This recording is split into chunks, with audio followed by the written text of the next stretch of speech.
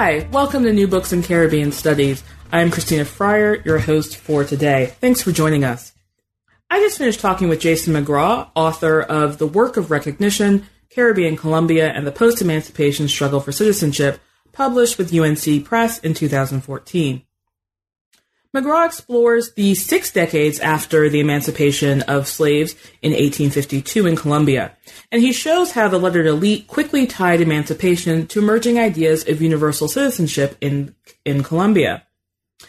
By combining social, political, and intellectual history, McGraw shows how lettered elites tried to eliminate illiterate Colombians from formal politics, but how they never quite managed to fully silence the rich vernacular politics of the working classes.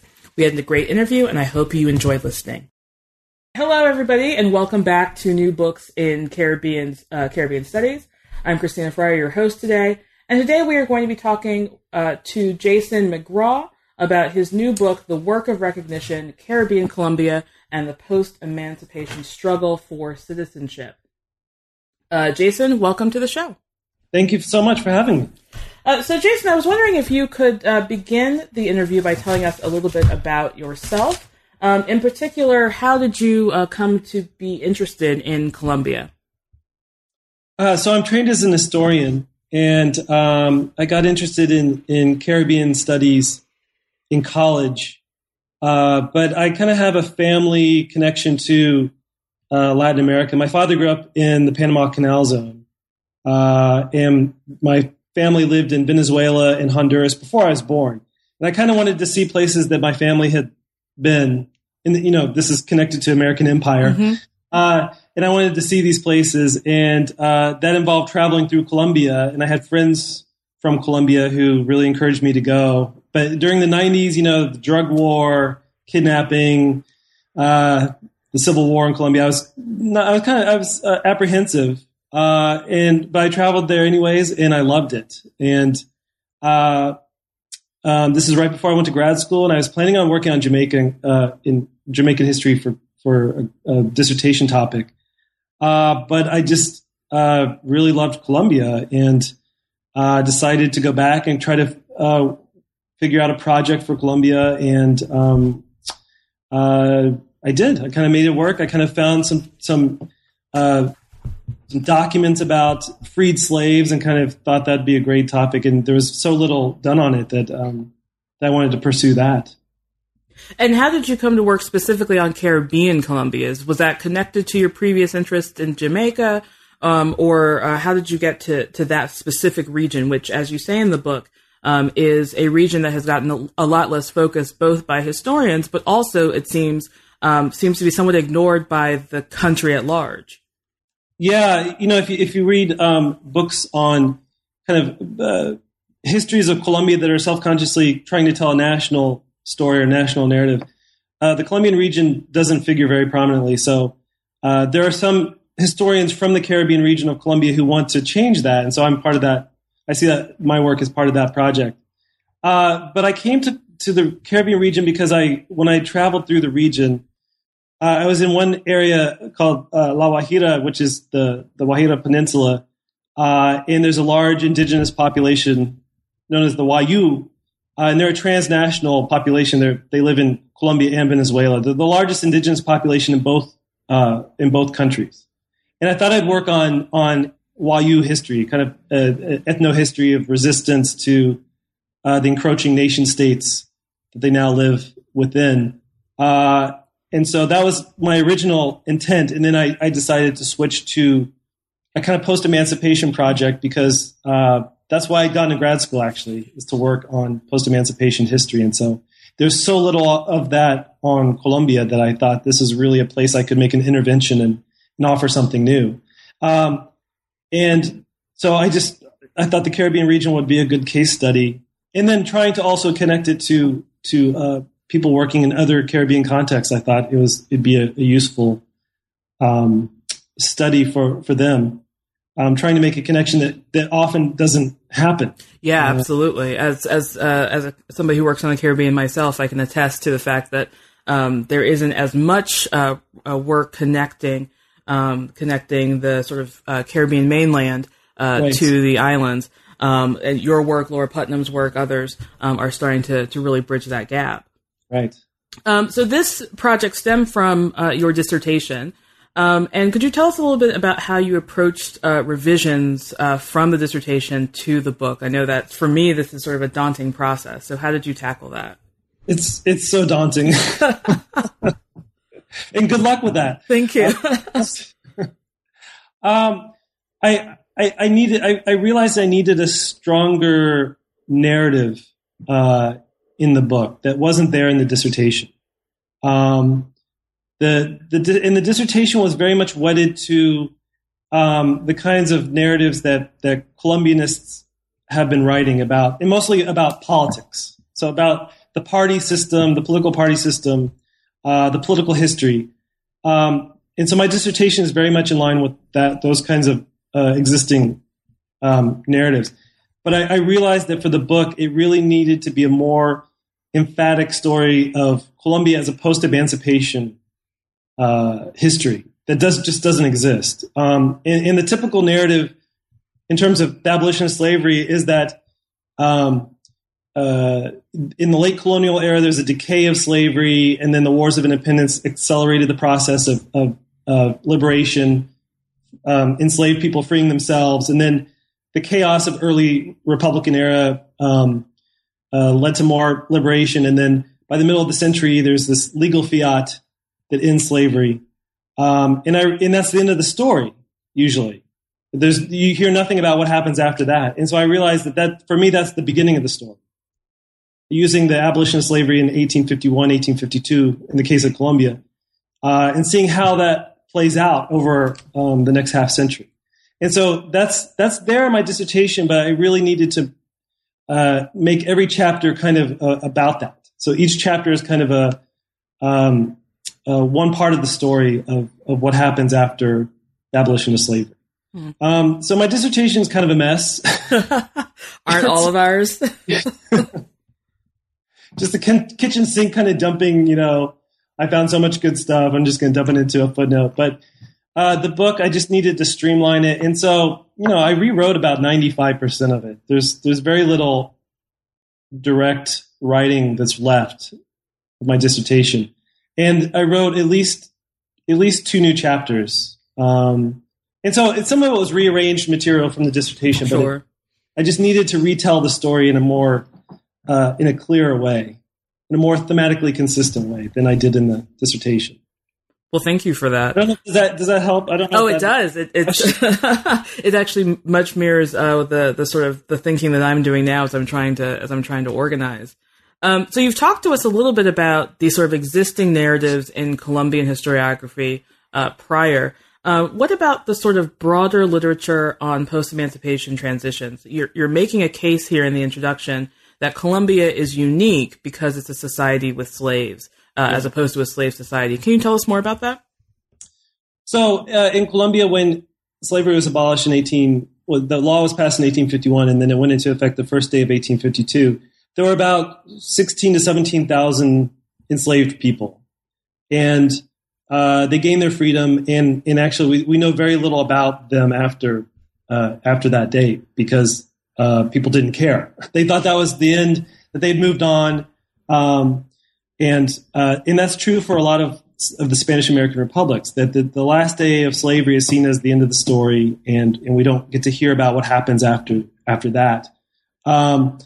And so I thought, well, what does a post-emancipation experience look like for a place that had very few enslaved people at the moment they abolished slavery, unlike Brazil, unlike Jamaica, Saint Domingue, Haiti, U.S. South, where the story becomes how formerly enslaved people struggle to make freedom a real, meaningful thing when there are other forces at work trying to limit what freedom is. And what I realized for Colombia, what it meant, what freedom meant in a situation where the vast majority of people were already technically free, is that emancipation was embraced by society at large. That people used slave emancipation to make sense of their own rights, their own political inclusion, their own status in society. And so emancipation became this framework for thinking about what citizenship should be, how citizens should act, who belonged. And so, it affected commercial policy, it affected education policy, it affected marriage, laws around marriage and divorce, were all shaped by slave emancipation. That became the justification for making all kinds of reforms.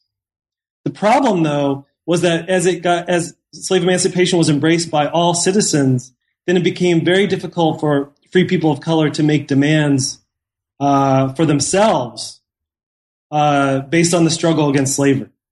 And so their story gets submerged by a national majority who's trying to make sense of their own citizenship rights using slave emancipation. Most people had very little contact with slavery when it was abolished, and yet they were using slave emancipation to make sense of their own rights.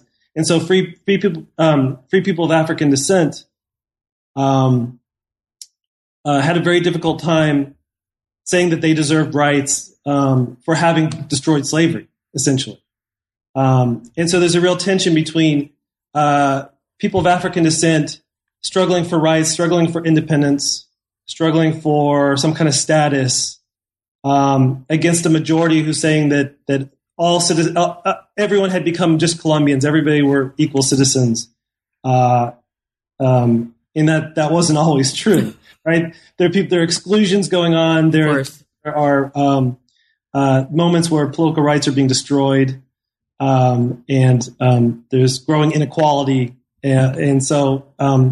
But slave emancipation remained the main kind of point of tension between different populations, in different people making different claims to emancipation for very different reasons. Right. And so that plays out over what I say is about 50 years, that people are continually struggling around issues of freedom and citizenship, and often going back to 1852 when slavery was abolished. There's something that you just said that I actually wanted to pick up on, which was this idea that that free people of color had done the work of destroying slavery. Can you say a little bit more about that? Yeah, I mean, I really, I and other people working on the Black Atlantic, Lauren Dubois, others, to take it back to C.L.R. James and to W.E.B. Du Bois, that really emancipation was about self-liberation, that the enslaved people freed themselves, that it wasn't some outside, elite white project to bring freedom to gift freedom to the people. That was definitely in Colombia. That was definitely an attempt by the politically powerful to portray the abolition of slavery as this gift to the population. But really, in Colombia and in other Spanish American countries, enslaved people liberated themselves. That there was very little desire among politically connected people, among slaveholders, among other powerful groups to bring about full emancipation. And so it was up to the slaves themselves to do it. And so the erosion of slavery in Colombia was really about individuals fleeing into free terrain, into the jungles, into the woods of the Caribbean coast, of the Pacific region, and becoming Maroons. And that was a slow movement. But over time, it really built up. And by the time slavery was abolished, it was basically a dead letter. There were very few enslaved people left because enslaved people had liberated themselves over several generations. So the 17,000 that you're talking about, 17,000 people who were freed by the 1852 abolition decree, that number is so small because of the sort of self-manumission, the self-marriage, the moving into the hinterlands.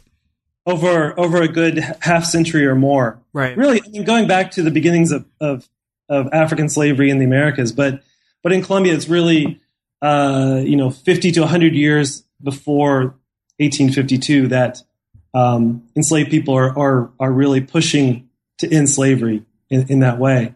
And so that lets the political pressure off of the people in control of the republic. Who then get to claim Right, they get to claim that they had brought about freedom in 1852, but it's only because enslaved people had done the work. The burden was on them to bring about liberation. Right. But that narrative of the liberals in control of the republic had brought about freedom. That becomes the dominant story, and that's true all throughout Spanish America. That the liberals brought about freedom, they gifted freedom to the people, and so that's why that's the end of the story, right? It took this culmination of liberal law and values to bring it about, but that's just not on the ground. That's not what was really happening. Right. So can you talk to us about this concept of recognition, which is in your title, and that is a pretty central concept throughout the book, and it ties in with these questions of citizenship that you're talking about? Yeah. So recognition, I think it's, you hear it a lot. I mean, I take it from Charles Taylor, Nancy Fraser, who are working on thinking about multiculturalism in the last 25 years or so. And what I do is I apply this concept to social practice, so practice in public, of citizens going out in public and demanding to be acknowledged as citizens with rights, as people with status who belong. But it goes beyond that. It's also individuals in public or groups in public demanding the right to recognize other people as citizens. So people take on this authority or vest themselves with this capacity to say other people are citizens. So it's this kind of recursive practice of social interaction where people expect to be recognized as citizens themselves, but they also demand the right to recognize other people as citizens. And so this kind of builds up a sense of what I call vernacular citizenship, that really on the street is where all this is happening, in the plazas, in the marketplace. People are demanding these rights and demanding the right to recognize other people as having rights. So for Charles Taylor, it's a very kind of he treats recognition at this level of abstraction. But I really want to look at it as a social historian. I want to look at it as something that people are actually doing. You do it. You go out there and you do recognition. Mm-hmm. But I also take from Charles Taylor this idea that the problem with recognition is the Atlantic revolutions, of the 18th and 19th centuries, create this sense of the universal citizen. We're all equal. We all have the same rights. Political equality. But very quickly, it's true. It's clear that not all members of the polity are equal. That there are divisions, and then we have people of African descent making demands on their own behalf. And for the liberals who say that we have liberal equal citizenship, we all have the same rights. We're all Colombian. When people of color make demands on their own behalf, that is seen as an affront to that equality, to that universal citizenship. So that's the problem. I see that as the problem that Colombians try to work out over decades. On the one hand, there's this universal sense of citizenship. We all belong. We all have rights. And then when people make demands on their own behalf, that's seen as a violation of the universal sense of citizenship. And in a way, this is calling to mind sort of the French Revolution and those ideas working in France. And it's just making me wonder whether you think is this a problem that's particular to post-emancipation republics? That's a good question. Right. I mean, I think France is. And Colombia is often seen as the Latin American country that gets closest to the French revolutionary ideal. Mm. And so in France today, right, the French are still working out this, this colorblindness, this idea that we can't recognize certain cultural differences. We're all, this universal secular citizen. And so that's happening in Colombia in the mid-19th century. So is it unique? I don't think it's unique because I think, as Charles Taylor points out, right, this problem kind of spreads across the world. This idea that citizenship should be this universalizing impulse, this universalizing goal, and then any particular demands within that become the problem. And then at the same time, there's still racism. There's still anti-Black racism. There's still demands to exclude populations because if they don't live up to that universal ideal, then they don't deserve rights. Right. So that becomes the other side of the problem. So I don't know if it's unique to post-emancipation societies, but in Colombia, that problem does not really happen until slave emancipation makes the universal citizen even a possibility. Okay. That makes a lot of sense. Yeah. So before abolition, people are talking about citizenship, but it's really slave emancipation that gets embraced by all people, indigenous people, mestizos, people of European descent, claim slave emancipation as vesting them with this universal, that they now have these rights that extend to all men, right? This kind of very gendered ideology of the citizen in the 19th century. All men have equal rights. And slave emancipation made that possible. It abolished all these distinctions.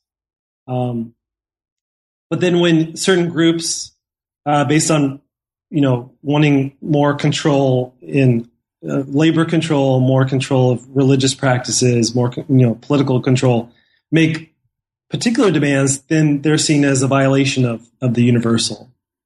And that's just really hard to entangle. Yeah. But no, you're totally right. This is not, I don't think it's unique to a post-emancipation society, but in Colombia, at least, that's when this problem comes about.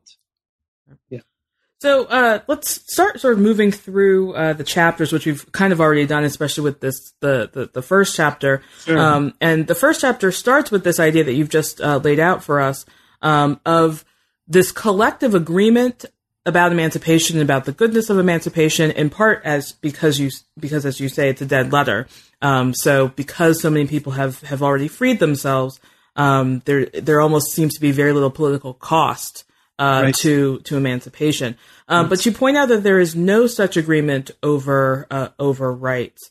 And then the rest of the chapter moves on to these sort of political confrontations. It seems as though throughout this period of the whole book, there's a constant conflict between the liberals, who seem to be claiming this emancipationist mantle, versus the conservatives, who kind of are, but kind of aren't. Right. And so I was wondering if you could give us a little bit of the lay of the land of the political parties, and then move us to the coup that you talk about in chapter 1. Sure. So in Colombia is seen as a country in Latin America that has one of the oldest traditions of party politics, that where in there have been moments of dictatorship and whatnot, but the political parties do have this almost continual tradition that goes back to the mid-19th century. And so it's really at the moment of slave emancipation that the political parties start to really form. So the liberals were very much connected to the European revolutions of 1848, to the French revolutionary ideals that we talked about, to universal rights, free trade, free markets, so kind of classical liberalism. But they're also kind of a mixed bag. I mean, they attracted artisans, and artisans were opposed to free trade generally. They attracted some military figures who were not so committed to, laissez-faire policies and wanted a strong state. So they're kind of a mixed group. But then on the other hand, as the liberals were forming as a congealing as a party, the conservatives were also congealing in opposition to them. And their main points, their main political stances were really support for the Catholic Church. That's number one. And there are some, I think large landholders were there. But really, I think the religious issue becomes key in Colombia early on, because on both sides there were rich people on both sides. There were large landholders on both sides. There were actually slaveholders on both sides. So it's not that the liberals were the abolitionists and the conservatives were the slaveholders. It's that the liberals were able to portray the conservatives as the pro-slavery party, but that was not very true in practice. But after abolition, after final emancipation in 1852, the partisan differences really start to be exacerbated. And then, so the coup that you're talking about is just 2 years after slave emancipation. The officer in charge of the military garrison in Bogota, the capital of Colombia, New Granada at the time, but is Colombia today, overthrows the national government, the civilian government. And there's a 9-month civil war. And that's where the liberals and conservatives who are opposed to the military come together. And that's kind of a theme that runs throughout the book, is that there are these moments of popular demands for more control, or expanded rights, or these particularist demands. And at those moments, liberal and conservative elites, the kind of university-trained, lettered groups, really come together against these attempts for more popular control. So part of the book is about liberals versus conservatives, but it's also about the kind of elite groups putting aside these partisan differences at moments in order to consolidate control, right, and kind of keep popular demands at bay. So this coup in 1854, where the military overthrows the government, is that first real moment where liberals and conservatives, the top ranked political leaders, the civilian leadership, come together and say, let's put aside partisan differences and get rid of these popular forces trying to control the country. And they're able to do so. But on the Caribbean coast, there was really, really strong support for this coup, because they saw this as a moment where popular control was really close at hand. But again, the defeat of this coup after about a 9-month civil war really, really forces down the popular demands, really puts a lid on it. And so the end of my chapter, that first chapter, is this kind of ambiguous situation where slave emancipation had brought about this universal citizenship, but it also had to unleash these popular demands for more control, for kind of ground up democracy. But this coup, which makes it, really is the moment where this popular democracy really could have been, is finally defeated. And the forces that win the day are these forces that are very ambivalent at best towards popular democracy. And so it's this kind of ambiguous ending for how democratic is Colombia going to be. Mm-hmm. And in a way, it seems that continues into the subject of chapter 2, in that the coup is over. There've been elections that, correct me if I'm wrong, the first universal male suffrage elections, and so despite the sense that the entire body politic spoke, there remain these very heightened political tensions after 1856. Leading us into a civil war in which, you say in the book, emancipation legacies continue to be worked out in the process of that civil war. Yeah, so there's a civil war that lasts from 1859 to 1862, 1863. So it's overlapping with the U.S. Civil War. And Colombians were very aware that their civil war was happening at the same time as the Civil War in the United States. And very quickly, the issues of this war became, would there be universal rights, universal suffrage for men, for dull men? And so both sides connected this struggle to slave emancipation. The liberals, who were fighting to regain control of the country, framed the struggle as a fight for suffrage based in slave emancipation. And they portrayed the enemies, they portrayed the conservatives who were in control of the country as wanting to bring back some kind of political slavery, some kind of exclusionary white control. And, they could make an easy case because former slaveholders were the conservatives at the time. They were the top conservatives. And so it very much became seen as a war of the pro-emancipation forces, the liberals wanting universal rights, universal suffrage, and conservatives who were trying to close down suffrage, trying to exclude the majority of the population. And so it becomes a referendum on slave emancipation. Will the slave emancipation legacy live on as universal rights and suffrage, or will there be some kind of exclusive minority power? And the liberals win. But again, it like as in chapter 1, there's kind of an ambiguous ending where the liberals, after they win this war and retake power from the conservatives, are very quickly willing to make peace with the top conservative leadership. And many of them are former slaveholders. So we have abolitionist leaders and former slaveholder leaders coming together and saying, let's make peace, let's have civilian rule. And again, so those popular demands for more control are again suppressed at the very end of the day.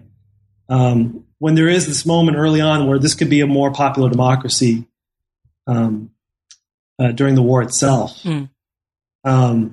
So I do frame it as this kind of this possibility happens and then it's quickly brushed aside. Right. So elite men can regain control of the country. And it seems like one of the things that's going on that you really start to actually develop in chapters 3 and 4 is that there is an emerging conflict between the working classes, many of whom would have been either enslaved or people who had freed themselves, and the lettered. And you talk in chapter 3 about some of these working class people, the Bogas in particular. Who are the Bogas, and why do they come to represent so much in Colombia during this period? So the Bogas are boatmen, and they're working on the Magdalena River, which is the major river of Colombia that flows to the Caribbean from the interior, from the Andes Mountains. And they are the ones carrying any goods, any commerce. Any travelers have to get on a boat with these boatmen and travel either up or down the river. And they are almost all men of African descent. Some are probably men of African and indigenous descent, and they are often portrayed as racially mixed African and Indian. And there are probably tens of thousands of them on the river, and they are responsible for the nation's commerce in the 19th century. They're moving goods to market. They're moving the tobacco that flows out of Colombia to Germany in the 19th century is their labor.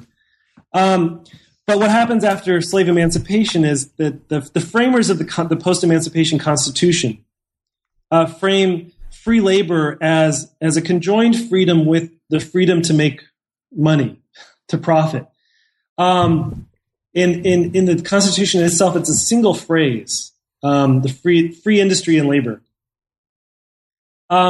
So for merchants, for the political establishment, for people who care about free markets, the Bogas, the boatmen of the Magdalena, quickly become the problem because they can't control the market unless they negotiate with these boatmen.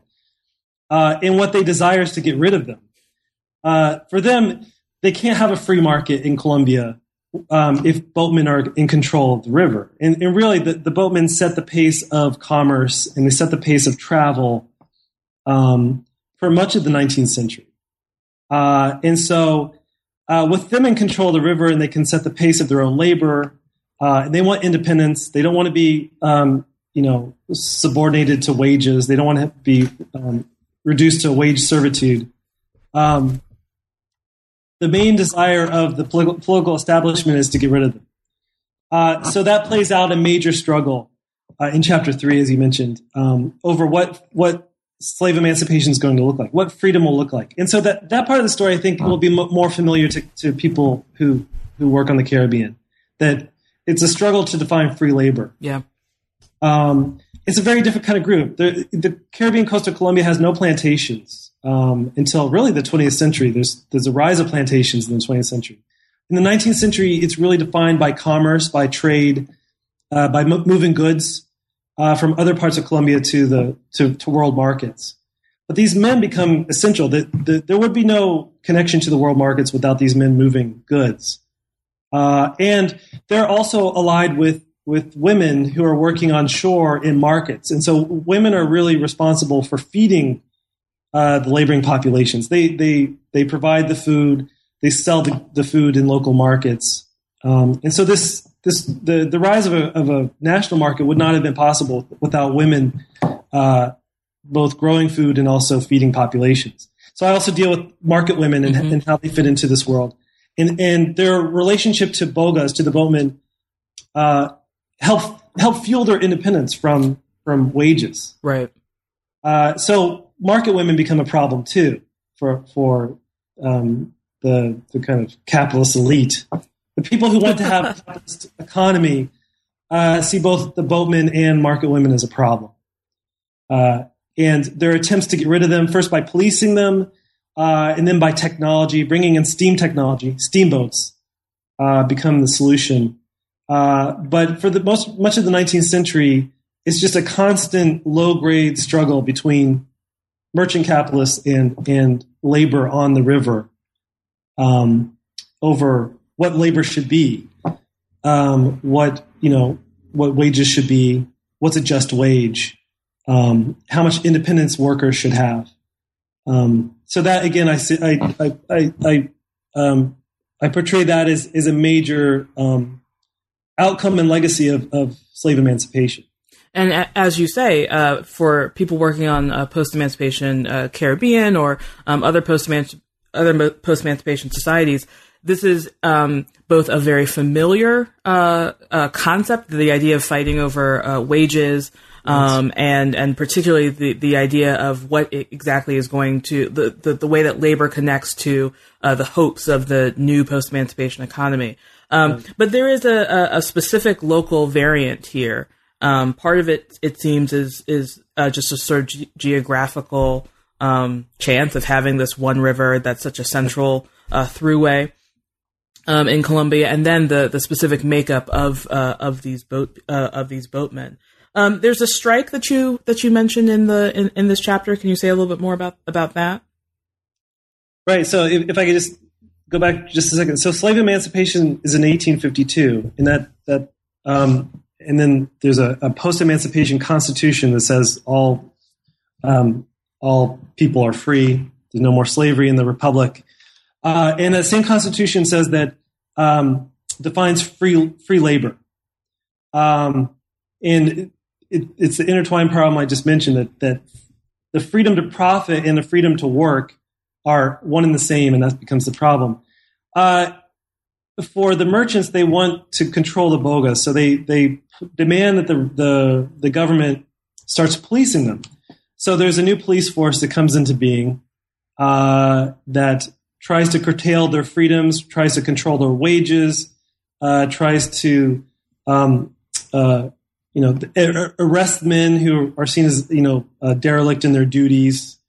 Tries to prevent theft. They accuse them of robbing merchandise all the time. And so there's this new pressure on the workforce from the state at the behest of merchants to control the working population. And so just in 1857, so just 5 years after emancipation, the bogas of the Magdalena have had enough, and they stage a strike where they say they're not going to work unless they're paid more, and most importantly, that they're recognized by the state as an honorable labor force that is responsible for the country's economy. And they're able to shut down commerce on the Magdalena River for several days. The bogas in the strike, and then bogas who are not part of the strike, just refuse to work, refuse to be scab labor until there's a negotiation. And the government concedes, and they raise their wages by 500%. So it's clear the bogas have a lot of control because they're able to shut down the entire Magdalena River. Yeah. And they're threatening the economy. the government has to concede to them. And so I see this as a direct outcome of this constitution that says free labor and free commerce are one and the same. That there's going to be it's going to come to a head, and it does. It just takes 5 years. But then, as history is, it gets messy, right? There's this is a victory for the Bogas at this moment, but the long-term effect is that the state even applies more repression in the wake of this strike, because they realize that the Bogas have the control. And so the state works to really erode that control for decades after the boatmen win the strike. Right. And then, of course, as you mentioned, they're also quickly moving to develop steam technology, which eliminates the Bogas. Do the Bogas end up working on steamboats, or is that another workforce entirely? They're probably one and the same. Okay. And they're actually called Bogas sometimes on steamboats.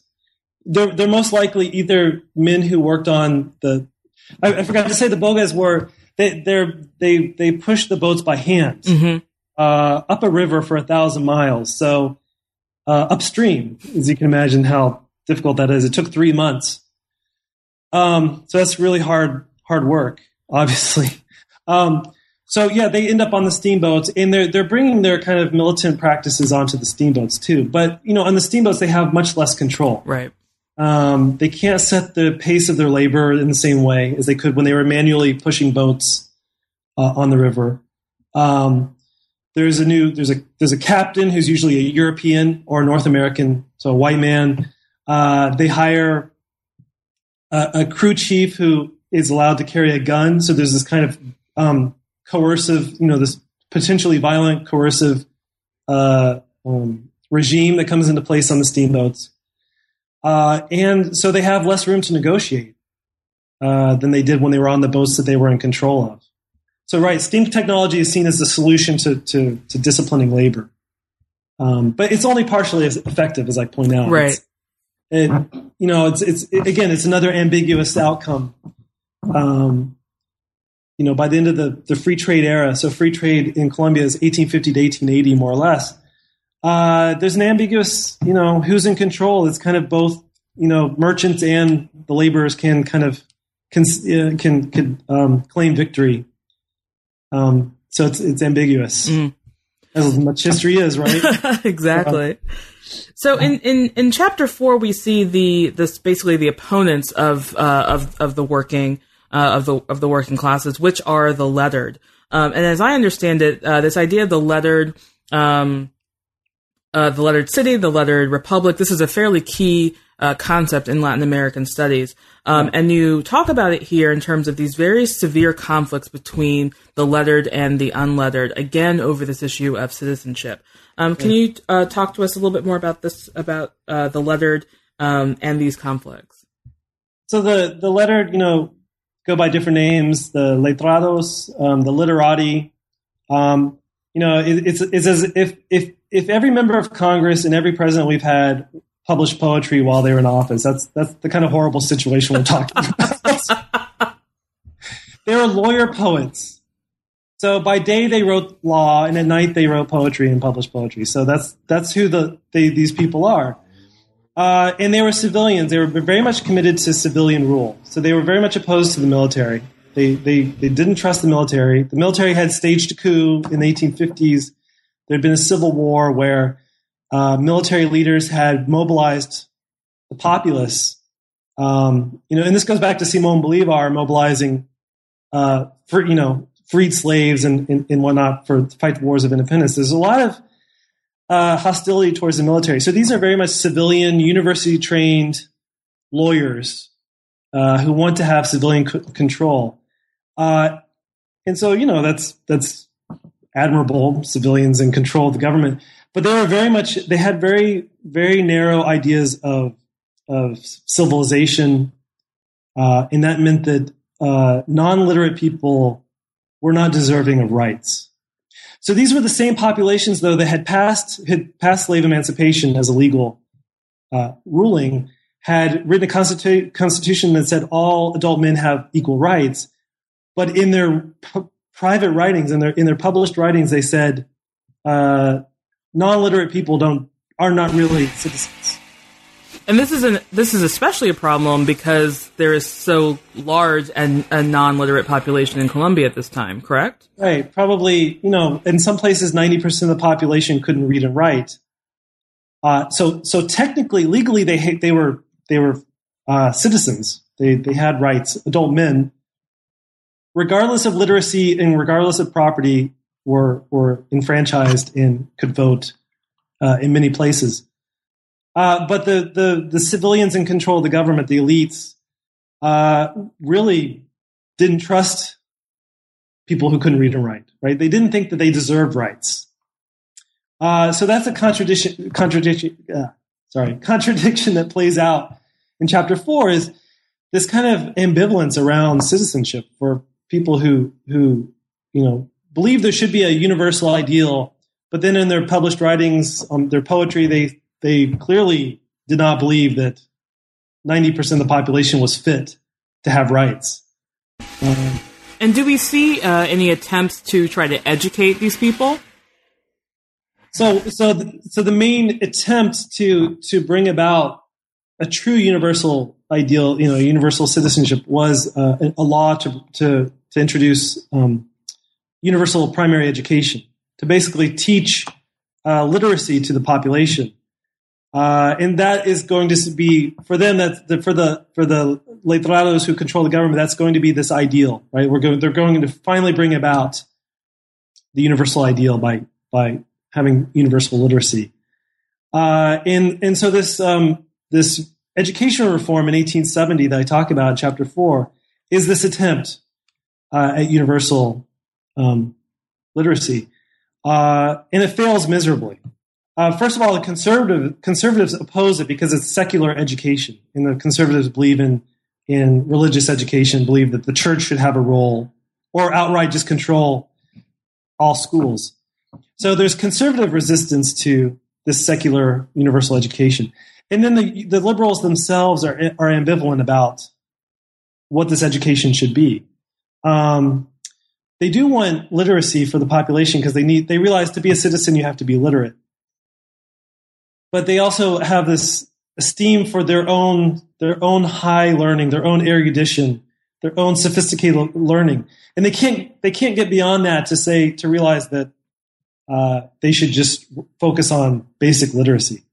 So that falls by the wayside very quickly.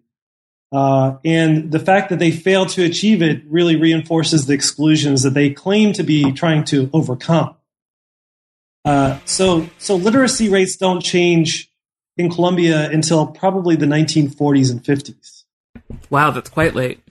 Yeah. I mean, other parts of Latin America, Argentina has moved towards full literacy or universal education by around 1900. Colombia, it's much later. It's a good 50 years later. So, chapter 5, I think is to me seems to be the actual really heart of the book, because it's where you finally get to this concept of vernacular politics. But I think as is a tendency in the history that you've laid out, the moment we have this sort of efflorescence of vernacular politics, immediately comes a sort of repressive move, and in this case, it's the regeneration. So can you talk to us about the vernacular politics that you see here, and then how they're repressed by regeneration? Yeah, so after the Civil War of the early 1860s, the Caribbean coast is one of the regions that chooses to keep universal manhood suffrage in place. Other parts of Colombia, controlled by these elitist letrados, get rid of suffrage for the majority of men. The Caribbean coast retains it. And so a couple of other regions do too, the Cauca region, Antioquia, other parts of Colombia. And because the coast retains universal manhood suffrage, that allows for this flourishing democratic culture on the coast. And it also allows popular sectors, the non-literate population, to make new demands on the republic. They're enfranchised. Even non-enfranchised people, young people and women, are starting to make demands based on the fact that there's this universal ideal still alive on the coast.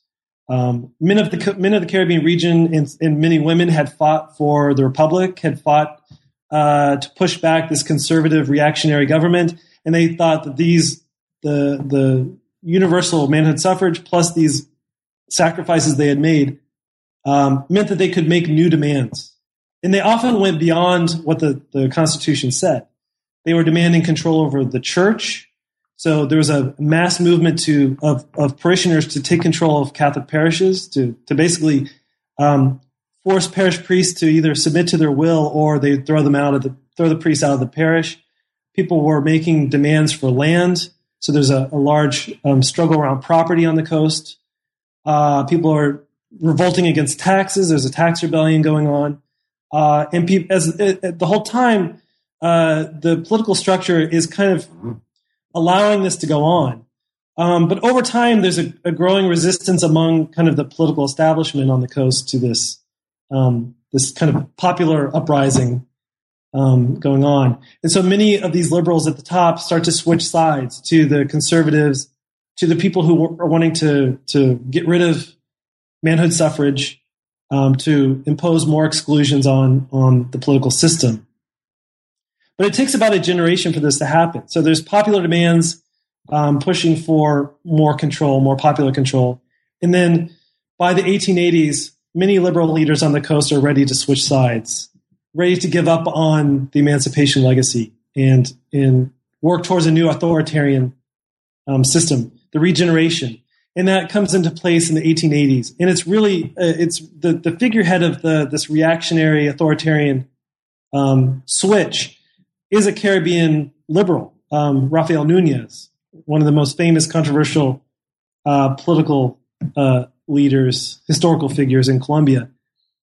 He really leads that movement towards a more authoritarian system that disenfranchises the vast majority of men.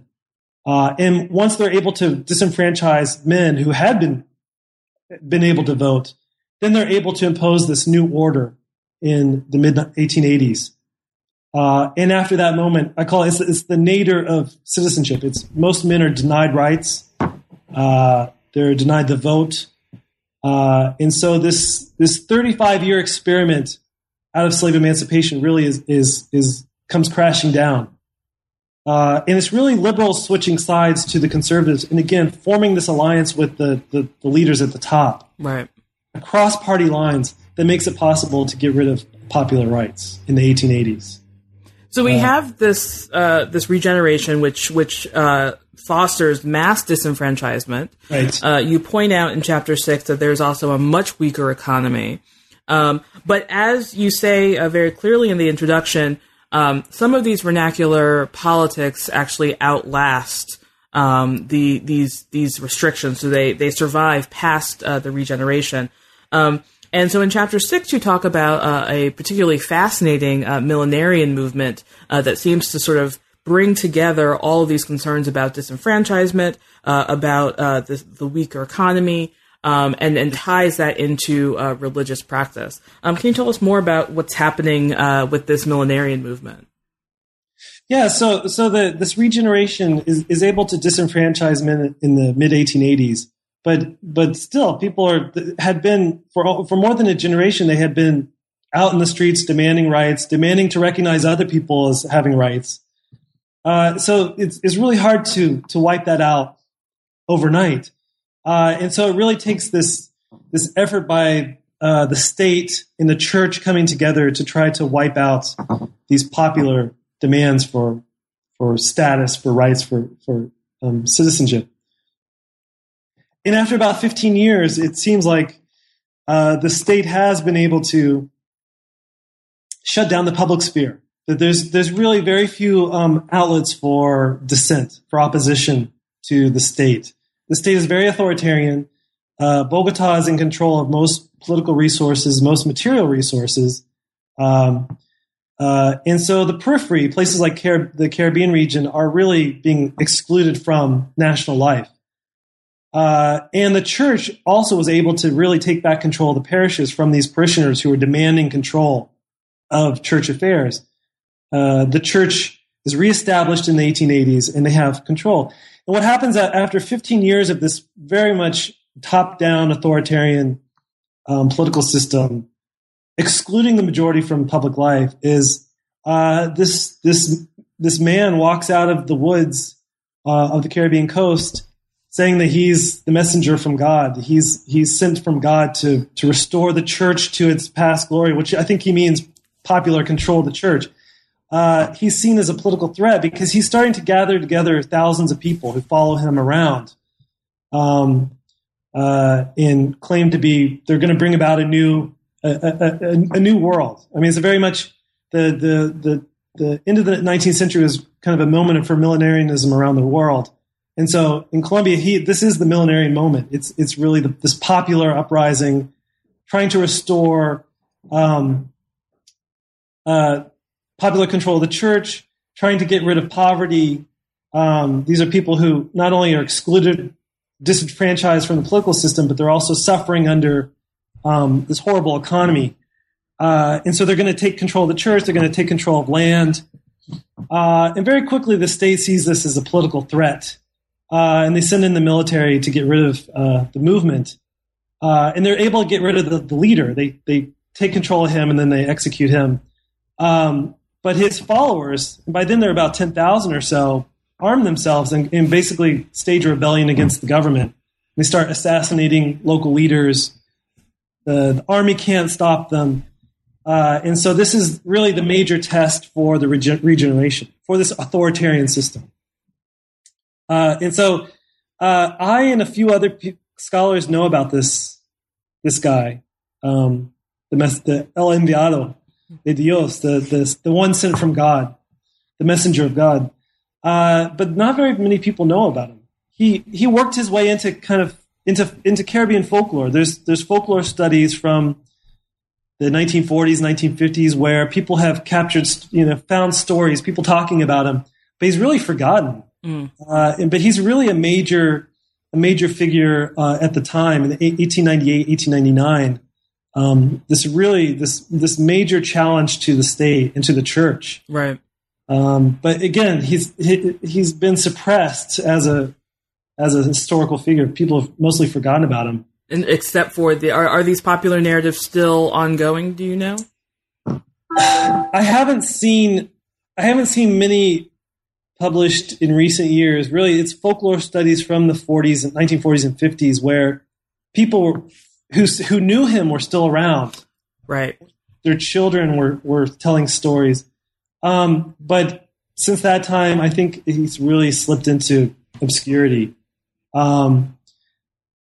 But yeah, I think he's slipped away. And so I hope my work on him at least restores some sense that he was an important figure at the time. And again, he was captured and assassinated.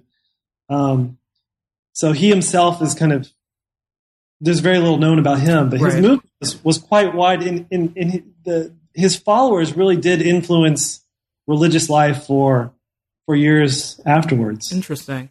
So finally, tell us about the War of 1,000 Days. So in 1899, the liberals had been excluded from public life for 15 years. After the regeneration was mostly a conservative movement. Our former liberals who had joined the conservatives. And so the liberals who had controlled national life politically from the 1850s to the 1880s were excluded. So liberal leaders got together and finally realized the only way we're going to get back to power is by staging a rebellion and fighting for power, as they had in the 1850s. So there's the Liberal Party gets together, stages a rebellion in 1899. It lasts for about 3 years. It's a very devastating conflict. At the time, it was the deadliest civil war in Latin American history up to that moment. Which is saying a lot because Latin has its history of civil wars in the 19th century. The estimates are 40,000 to 100,000 people died. Wow. Very little has been written about the Caribbean region in this conflict. And what I point out is that this partisan conflict between liberals and conservatives really erupted into these ongoing social struggles. That this millenarian movement was ongoing at the moment liberals began the war.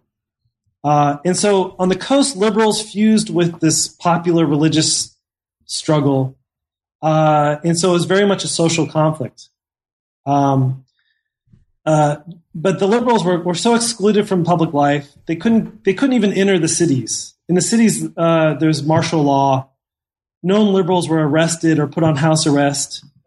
And so liberals were fighting in the countryside with this millenarian movement, these revolutionary Catholic followers of this man who had been sent from God.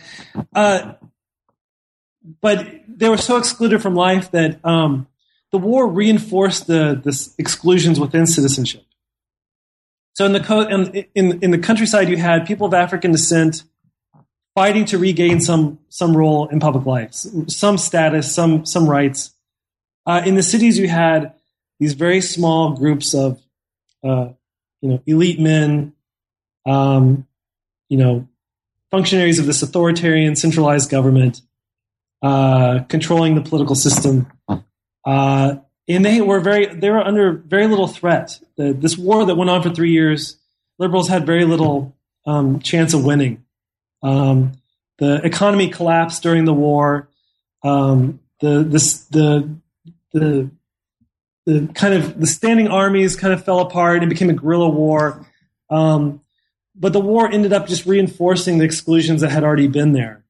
So I actually the chapter 6, on a very kind of down note, the attempt to regain citizenship rights really fails. There's really very little gain from the war. So after 3 years of devastating conflict, there's very little gained for the massive excluded people. But what I try to do is I connect that to a brief vignette in my epilogue. So the political system is basically just a wash. The citizens are excluded. Maybe 1 out of 10 men can vote. Wow. At most. There's very little say. The education system has not improved. Literacy has not improved.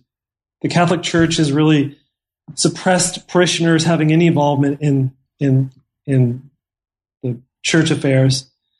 And that really, though, leaves an opening for workers to organize. And on the coast, they start to do so. The economy is so bad. There's such a crisis after this war that the workers of the Caribbean coast staged the country's first general strikes in 1910, then again in 1913. And then in 1918, there's a massive strike that shuts down the entire economy of the coast. And these general strikes are the first in Colombian history, and they're seen as the really galvanizing moment for a national labor movement.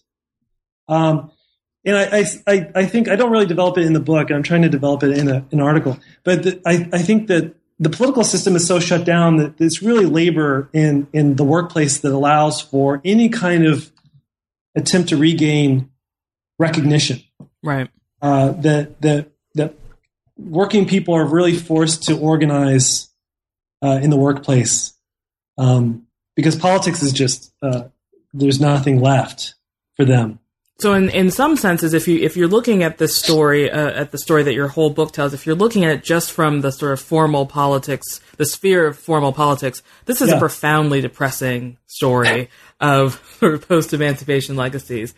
But if you're looking at it from vernacular politics or from even sort of labor and working rights, this is, if not a hopeful story, certainly one in which free people of color or now Colombians of African descent, particularly in the Caribbean region, really seem to be able to maintain something of a legacy of activism. Yeah, I mean, the whole point of my book is to say you really can't understand Colombia unless you understand Afro-Colombians, people of African descent, and how they have really shaped the politics, the labor movement, the church. All of these, institutions have been shaped by the activism, as you say, of people of African descent. It was unintended that the Civil War, the War of 1,000 Days, would lead to this labor movement on the coast. But what comes out of that is a national labor movement. That workers in other parts of Colombia look to the coast as this kind of moment where, okay, now we can have this national moment. Now we can turn to socialist, syndicalist, trade union efforts and unify us across regional barriers. And it's really these people of color on the Caribbean region who are at the forefront of it. And again, I think one of the ambivalent or ambiguous outcomes of that is that their role in the labor movement has been suppressed. Yeah. But really, if we look back at the history, it's these general strikes from 1910 onward on the coast, the first in history that lead to a national movement. So again, that's another lost legacy I wanted to try to recover in the book. and quite an important one. So Jason, we've taken up a lot of your time. So I just have one final question for you. And again, thank you for this. Thank you for writing the book, and thank you for the great interview. What are you working on now? Totally switching gears. Kind of. It doesn't feel like switching gears to me. So I'm writing an international history of Jamaican music. Okay. So I'm starting in World War II. I'm looking at Jamaican men. There's only men who were allowed to come to the U.S. and they worked in agriculture, replacement workers as U.S. men were being drafted into the military during the war. And from there, they pick up rhythm and blues, jazz. They get involved in African American leisure activities in the U.S., juke joints in Florida, jazz clubs and blues clubs in Chicago. And they take the music back with them to Jamaica, and from there they start to cultivate their own rhythm and blues. That turns into ska, into rocksteady, and eventually into reggae. And at the same time that men are coming from Jamaica to the U.S., Jamaican men and women are moving to Britain. Yep. And Britain becomes a place where, due to the color bar and anti-immigrant and in racist sentiment in Britain, West Indians are fairly excluded from national life, but they're still able to cultivate these immigrant social worlds in London and other British cities, and they're also able to earn wages that they couldn't earn in Jamaica, and they send remittances back to the island, and that becomes that really fuels Jamaican music. The Jamaican recording industry is really fueled by the overseas Jamaican population. The diaspora really is connected to what's happening in Jamaica. They're buying the recordings from Jamaica. And so the consumer patterns of Jamaicans in the U.S. and Britain is helping underwrite Jamaican music production back home. So I want to tell this story that's both happening very much intensely in Kingston, but it's connected to London, it's connected to New York at the same time. And up until the early 1970s, it's really a kind of coherent transnational Jamaican community that's cultivating this music. And then, as we know, in the 1970s, reggae goes global, thanks to Bob Marley and others. But until the early 1970s, it's really about Jamaicans creating this music and consuming this music transnationally.